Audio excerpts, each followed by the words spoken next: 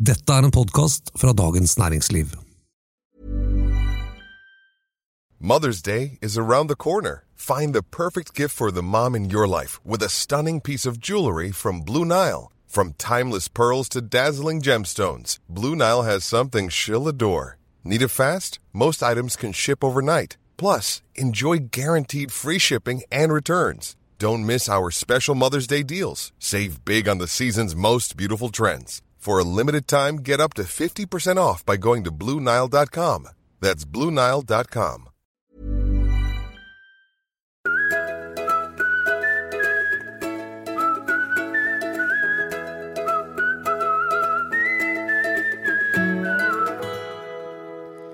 I årevis har selskapene blitt større og større, og hvorfor det? Jo, fordi det har lønt seg.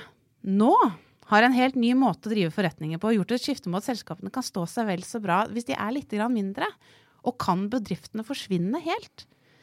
I dag skal vi snakke om en av de store buzzordene det siste året, nemlig delingsøkonomi. Jeg heter Marte Ramus Eriksen og journalist i Dagens Næringsliv. Med meg har jeg som vanlig kommentator Bård Bjerkholt. God dag. God dag, Bård. Og for første gang i Finansredaksjonen så har vi med oss en gjest. Carl Alveng Munterkaas, velkommen. Takk. Du en av gründerne i bildelingstjenesten nabobil.no, og der du også styreleder. Du også daglig leder i kolonial.no, som leverer dagligvarer på nett. Men det skal vi ikke snakke om i dag. Nei.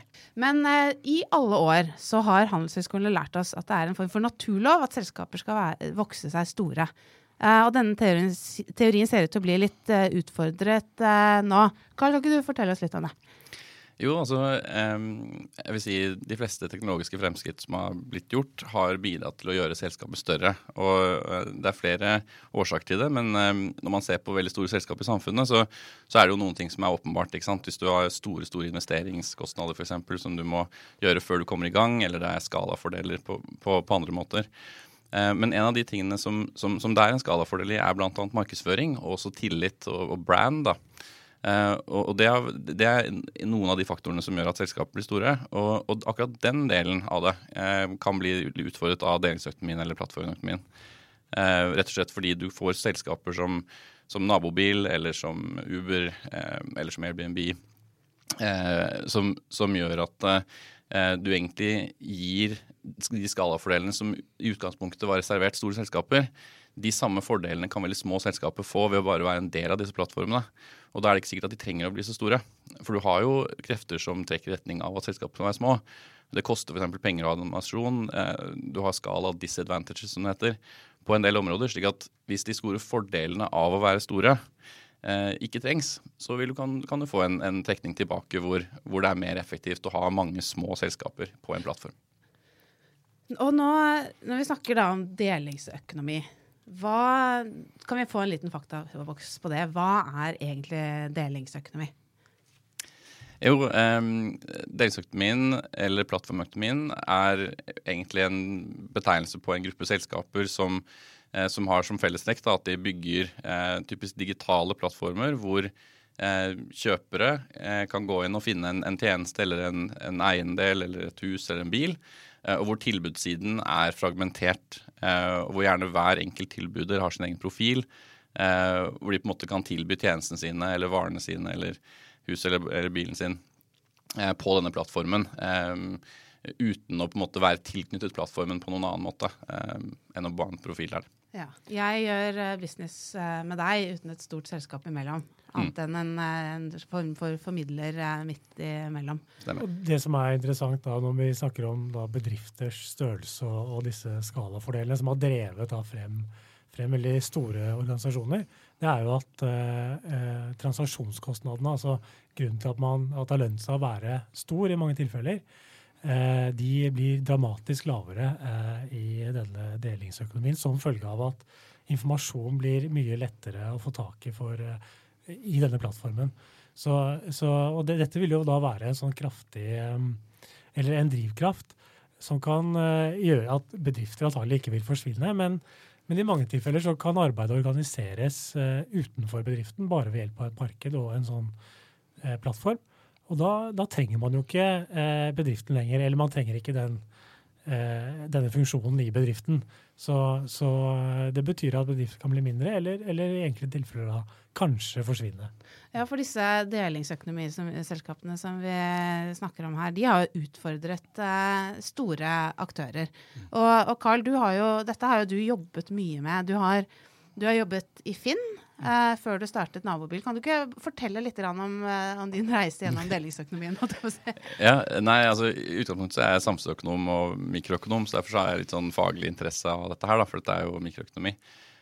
Men jeg jobbet i McKinsey en periode, og så etter det så jobbet jeg i Finn, og der jobbet vi med å lage nye markedsplasser. Dette her var i 2012-2013, og da Airbnb var vel akkurat verdsatt til $1 milliard, og begynte å få litt buzz også i Norge, men det var fortsatt ganske tidlig. Og det var et par andre ting vi så på, hvor vi så at det er klart at huset er den største eiendelen din, så den får du mye igjen for å få bedre utnyttelse av, og det er jo det egentlig Airbnb gjør.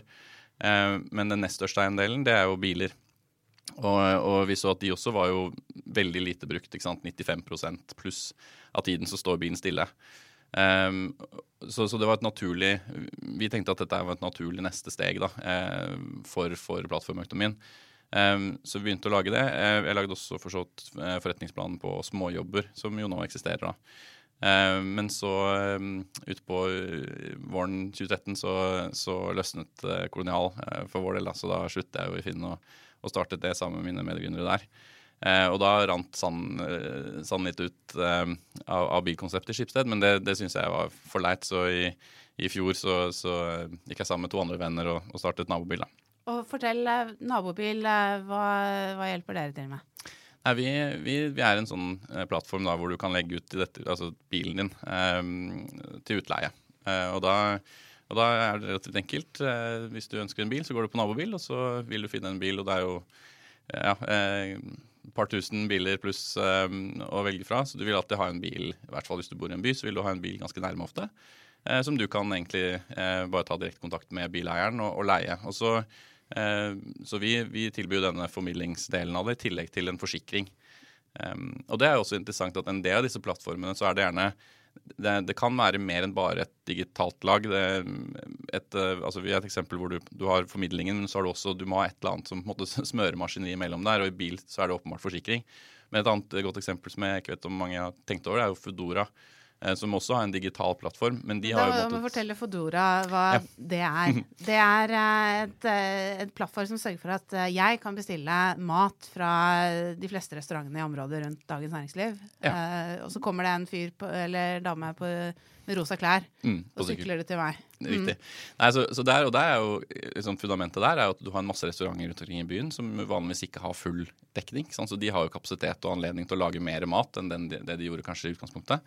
Så de bruker den kapasiteten, og ved å på en måte legge dette tilbudet da på en felles plattform på Foodora, så kan de som handler derfra velge mellom en masse middager, masse restauranter, og kjøpe derfra. Og da har Foodora gjort den plattformjobben, men i tillegg så stopper du ikke der, for da har du jo bare på en måte laget maten i andre enden. Noe må jo frakte det mellom. Så Foodora der det er en tolagsak, da, både av digitale og det fysiske i transportsiden av det.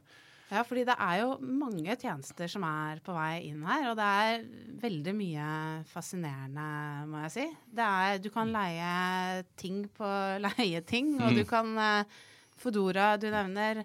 Det mest fascinerende, synes jeg, egentlig er vel denne tjenesten som lar restaurantene selge mat de ikke har klart å bli kvitt i løpet av dagen, sånn på tampen til en billig penge. Det er ganske fascinerende. Ja, denne appen har jeg prøvd et par ganger. Jeg har gått inn der sånn midt på dagen for å se om det var noe godbiter, men det meste er da borte, altså. Så det er tydeligvis populært konsept. Eventuelt så er det da ikke så mange som tilbyr mat der. Ja, og det er jo litt av kjernen her, fordi ideene er ofte veldig gode, men vi har jo fortsatt til gode å se egentlig hvem av disse her som har en forretningsidé som vil overleve lenge. For det er klart at hvis du, Bård, har gått inn mange ganger på denne appen for å sjekke om du kan få noe gratis mat på vei hjem, og ikke får det, da vil du slutte å bruke den appen. Ja, ikke sant? Og det var litt sånn med, jeg har gått inn også ganske mange ganger for å prøve å få tak i Uber-biler, men det er ofte jeg får sånn svar at det er ikke noe ledig bil akkurat der du er nå. Og det jo kanskje ikke så rart heller, i og med at politiet holder på å klippe skiltene til disse stakkars sjåførene. Men det klart, det jo samtidig så det jo litt sånn, dette ganske nytt, og jeg tror at bruken helt klart både på biler og på ting og på i og for seg utleie av boliger bare vil stige etter hvert som folk blir kjent med dette. Ja, vi skal snakke litt mer om Uber litt senere i sendingen, men de som veldig entusiastiske på delingsøkonomien, de veldig entusiastiske. Men det jo ikke alt ved dette som uproblematisk heller. Det jo folk som også skeptiske, Bård. Ja, man kan vel si kanskje at den sterkeste kritikken har kommet fra type LO og en del partier på venstresiden, og hvor man da har bekymret seg for to ting. Det ene har vært organiseringen av arbeidet, og at dette vil true liksom hovedmodellen i det norske arbeidslivet, som fast ansettelse i en bedrift. Og det andre har vært at disse selskapene, eller denne aktiviteten, ikke blir skattlagt. Og jeg mener jo at kritikken har på en måte en kjerne av sannhet i seg. Det lett å forstå at LO bekymret her for heltidsstillinger og arbeidstid og så videre. Og samtidig så skatteposisjonen til en del av disse selskapene, og ikke minst av de som tar oppdrag, også noe uklar, avhengig av hvilket selskap du ser på. Men kritikken også litt misforstått når det sies på en måte at den eneste grunnen til at disse selskapene kan levere billigere og bedre tjenester at det en form for sosial dumping. Det stemmer åpenbart ikke. De organiserer seg i mange tilfeller smartere, utnytter da informasjon bedre.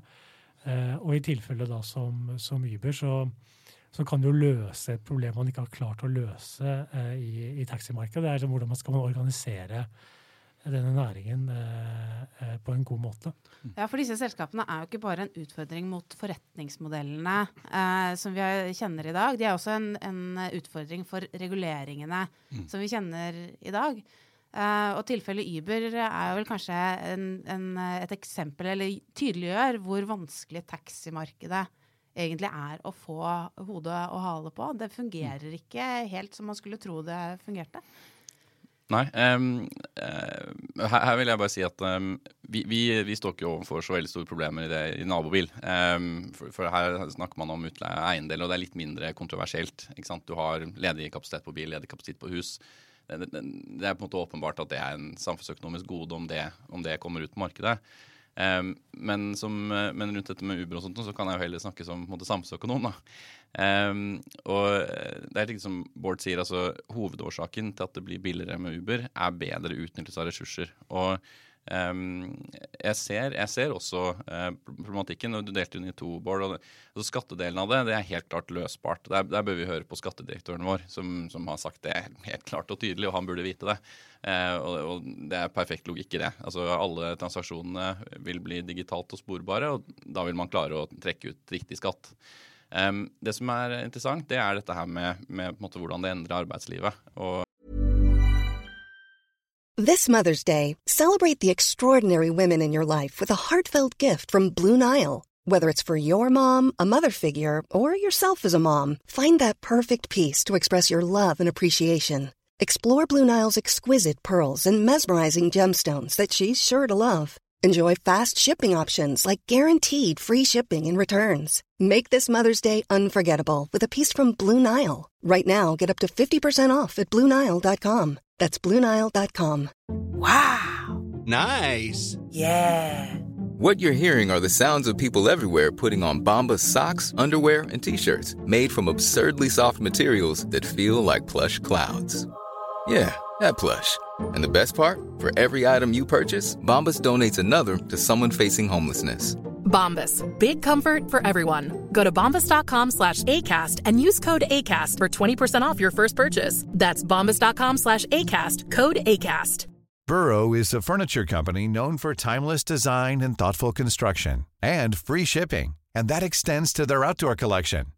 Their outdoor furniture is built to withstand the elements, featuring rust-proof stainless steel hardware, weather-ready teak, and quick-dry foam cushions. For Memorial Day, get 15% off your Burrow purchase at burrow.com/ACAST and up to 25% off outdoor. That's up to 25% off outdoor furniture at burrow.com/ACAST. En god venn av meg, Bjørnar Moxnes, jeg diskuterer dette her ganske jevnlig. Og det som, altså, fra der jeg står, fra samfunnsøkonomisk perspektiv, så vil jeg jo si at først og fremst så reduserer dette her kostnaden av å få skalafordeler. Så det er en god ting, ikke sant? Det at man tidligere måtte bruke store ressurser for å få en skalafordel, mens nå bare kan få den på sett og vis gratis, da. Det er selvsagt samfunnsøkonomisk bra. Og så kommer det til dette her med at med liksom løsarbeidssamfunn og så videre. Altså, her må man nesten se litt sånn realiteten i øynene, tenker jeg, og taxibransjen er et veldig godt eksempel. For du har noen industrier hvor etterspørselen er ekstremt varierende. Så du har alltid alt for få drosjer på fredag og lørdag kveld, så er det alt for mange, ikke sant, midt på dagen. Og i sånne, og da, det er på en måte, der støtter ikke realiteten egentlig da, at du skal jobbe 9-5. For det er ikke da du trengs. Du trengs på forskjellige tidspunkter. Og det å på en måte prøve å klemme det sammen i en sånn tradisjonell modell, det er jo å dytte en square peg in a circle hole på en måte. Så jeg tror her må man bare innse at man må godta da, at de som kjører Uber eller kjører drosje må jobbe litt andre tidspunkter enn kanskje resten av samfunnet. Men sånn er det overalt, men vi har oljeplattformarbeidere som jobber 3 uker i strekk og så hjemme, altså sånn. Fordi det trengs. Og her tenker jeg at her er det veldig viktig å få med seg, altså det er jo ekstreme statistikker, ikke sant? Drosjene står stille 80% av tida, 90% av tida. Selvfølgelig er det derfor det er dyrt. Og da, ja. Men sånn at det er jo dette arbeidsforholdsspørsmålet skal vi komme litt tilbake til, men jeg har lyst til å bore litt grann i dette med taximarkedet. Fordi det er en pussig logikk i dette markedet. For det er ikke sånn at hvis du øker antallet taxier, så går prisen ned. Og det er jo det vi har lært på skolen. Hva i all verden er dette, Bård? Nei, altså her man har prøvd mye forskjellig etter markedet.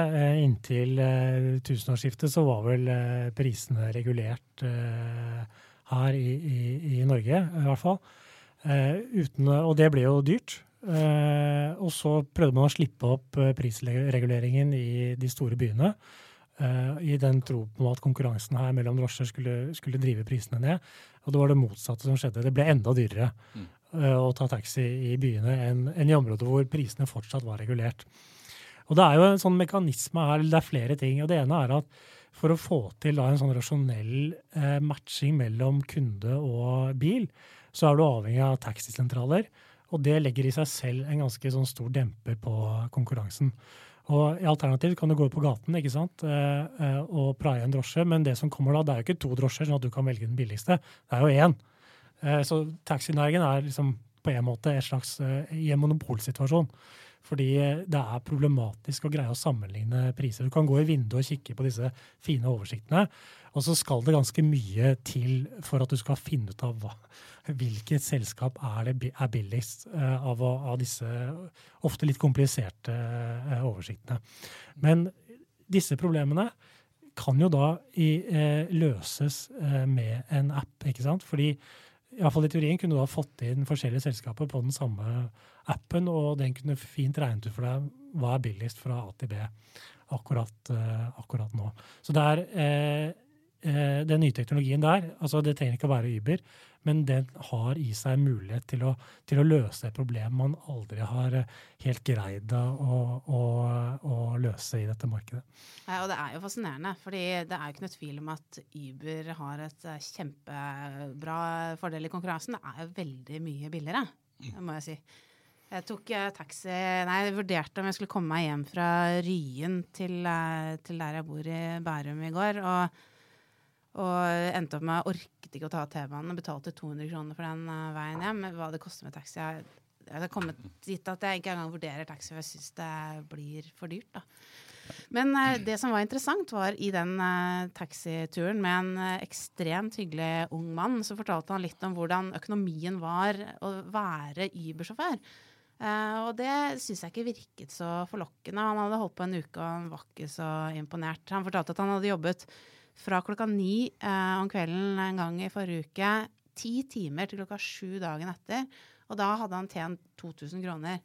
Og sikkert har brutt norske arbeidsmiljøloven ganske mange ganger i løpet av uka.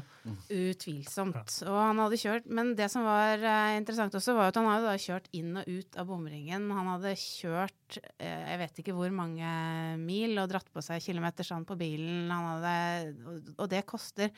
Så at det å tilby tjenestene gjennom Uber er jo også en kostnad for de som deltar der, og det er også interessant å se om forretningsmodellen til Uber holder.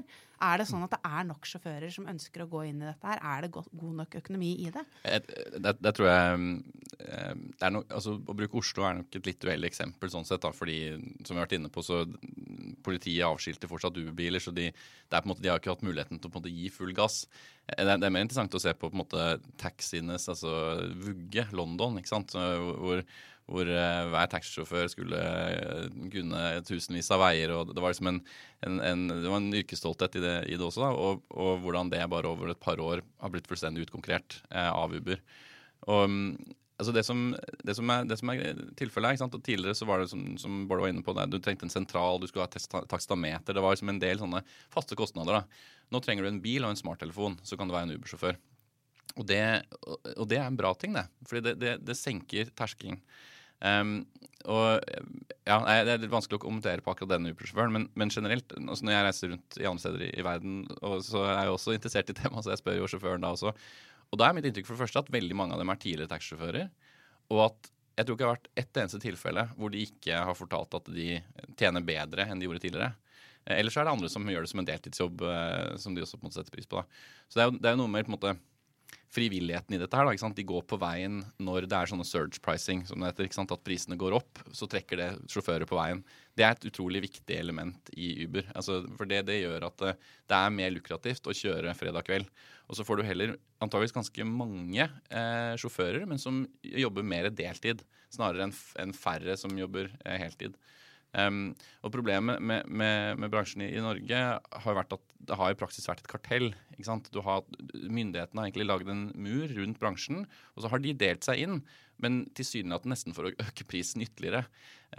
Og når de øker prisen, så faller etterspørselen, men siden de har løyve og er på en måte pålagt å kjøre x antall timer med bil på veien uansett, så har det bare en effekt, og det er at prisen da går opp, for du får færre og færre turer som må dekke en større og større kostnad da.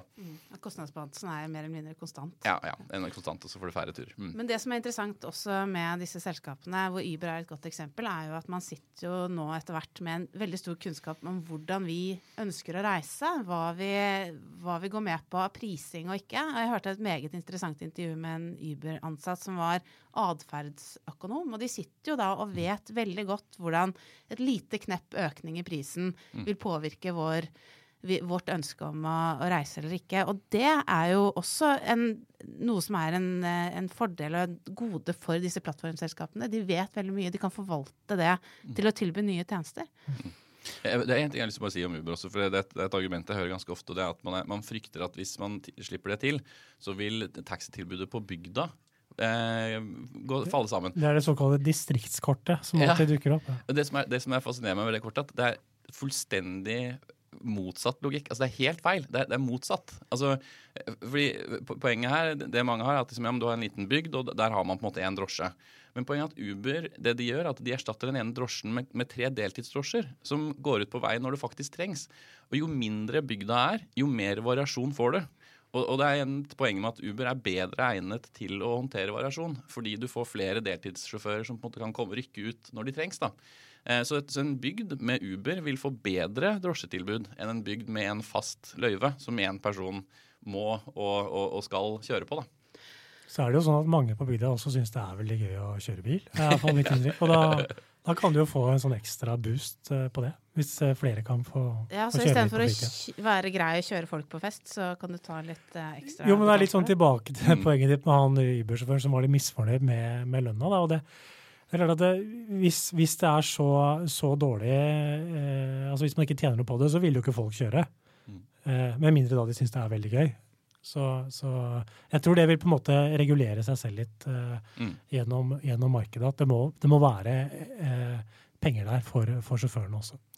Hvis vi skal se litt fremover da, delingsøkonomi fremover, jeg tror vi kanskje kan slå fast at det vil jo ikke revolusjonere hele verden og måten vi lever på, men hva tror du, Carl, hvordan vil denne delingsøkonomien utvikle seg? Ja, jeg snakket litt om det på den konferansen i går. Altså det er tre områder igjen. At store selskaper vil nok kunne se at deler av arbeidssyken sin kan komme over på en plattform.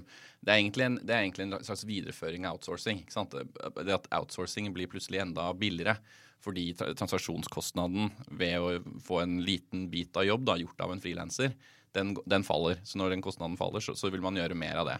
Så det er på en måte en side av det, men det vil ikke være på en måte revolusjonerende eller dramatisk. Årsaken at det er fortsatt veldig mange av disse faktorene som gjør selskaper store. Veldig, veldig mange av dem består jo, selv om det finnes en plattformøkonomi. Så Telenor vil fortsatt være et stort selskap på en måte. Men det er en liten del av det. Og så har du noen bransjer, kanskje taxi det er et godt eksempel på det, hvor kanskje de samme deltakerne på tilbudssiden, taxisjåførene, de består, men i en annen form. De jobber litt annerledes. De forholder seg ikke til Oslo Taxi lenger, men de forholder seg til en plattform. Og så har du en tredje hvor de eksisterende tilbyderne kan bli fortrengt, for eksempel hotellmarkedet, hvor du plutselig får du en hel ressurs som har ligget der latent, men som plutselig får tilgang til markedet, som er folks ledige hus, og de begynner å på en måte fortrenge hotellrommene. Og det tror jeg på en måte de hovedsakelig tre viktige områdene, og ingenting av dette her er forferdelig skummelt eller farlig eller noe sånt nå. Først og fremst så vil det føre til ganske jevnt over lave priser, og jeg synes jo det er viktig å ta med når man snakker om den sosiale siden av dette her så er priser også viktig, men det glemmes liksom. Altså det at taxier er 3 ganger dyrere enn de burde være, det er veldig usosialt. Så det er bra for samfunnet, det er bra for alle egentlig, men man må rett og slett organisere seg litt annerledes. De store bedriftene vil ikke nødvendigvis forsvinne fullstendig og totalt? Nei, det er jo, men altså åpenbart, fordi det er veldig mange andre grunner til at de er store, ikke sant? Hvis man da driver med noe som er veldig kapitalkrevende, så kreves det en viss størrelse ofte på organisasjonen. Men det er jo det poenget at en av de grunnene til at det løntes å organisere arbeid i en stor bedrift, det er kanskje i ferd med å forsvinne litt på enkelte områder. Men da nærmer vi oss slutten av dagens sending. Tusen takk, Carl, for at du kom. Som vanlig deler vi artikler med dere som vi mener det er verdt å lese om dagens tema på dn.no. Og vi vil gjerne også at dere skal dele deres syn på oss, dele hva dere ønsker å høre mer om, og dele med hvem vi bør snakke om. Send meg gjerne en e-post på mre@dn.no. Og liker du det du hører, så del gjerne det også med venner og kjente, og lik oss gjerne der det er mulig, blant annet i iTunes. Tekniker i dag har vært Sigurd Fandango, og vi høres igjen neste uke.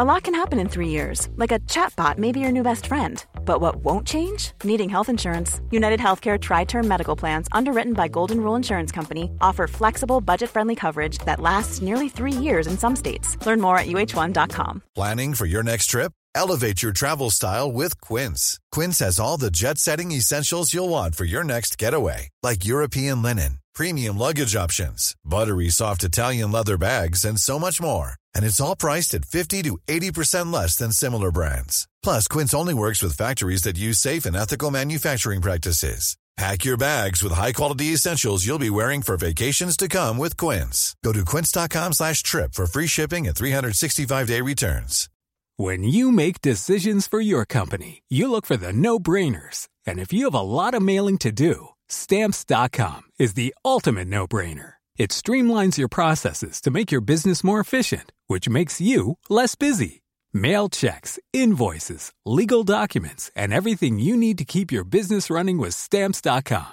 Seamlessly connect with every major marketplace and shopping cart. Schedule package pickups and see your cheapest and fastest shipping options from different carriers. With rates up to 89% off USPS and UPS rates. And with the Stamps.com mobile app, you can take care of mailing and shipping wherever you are. Make the same no-brainer decision as over 1 million other businesses with Stamps.com. Sign up with Code PROGRAM for a 4-week trial, plus free postage and a free digital scale. No long-term commitments or contracts. That's Stamps.com. Code PROGRAM. Du har nå hørt en podcast fra Dagens Næringsliv.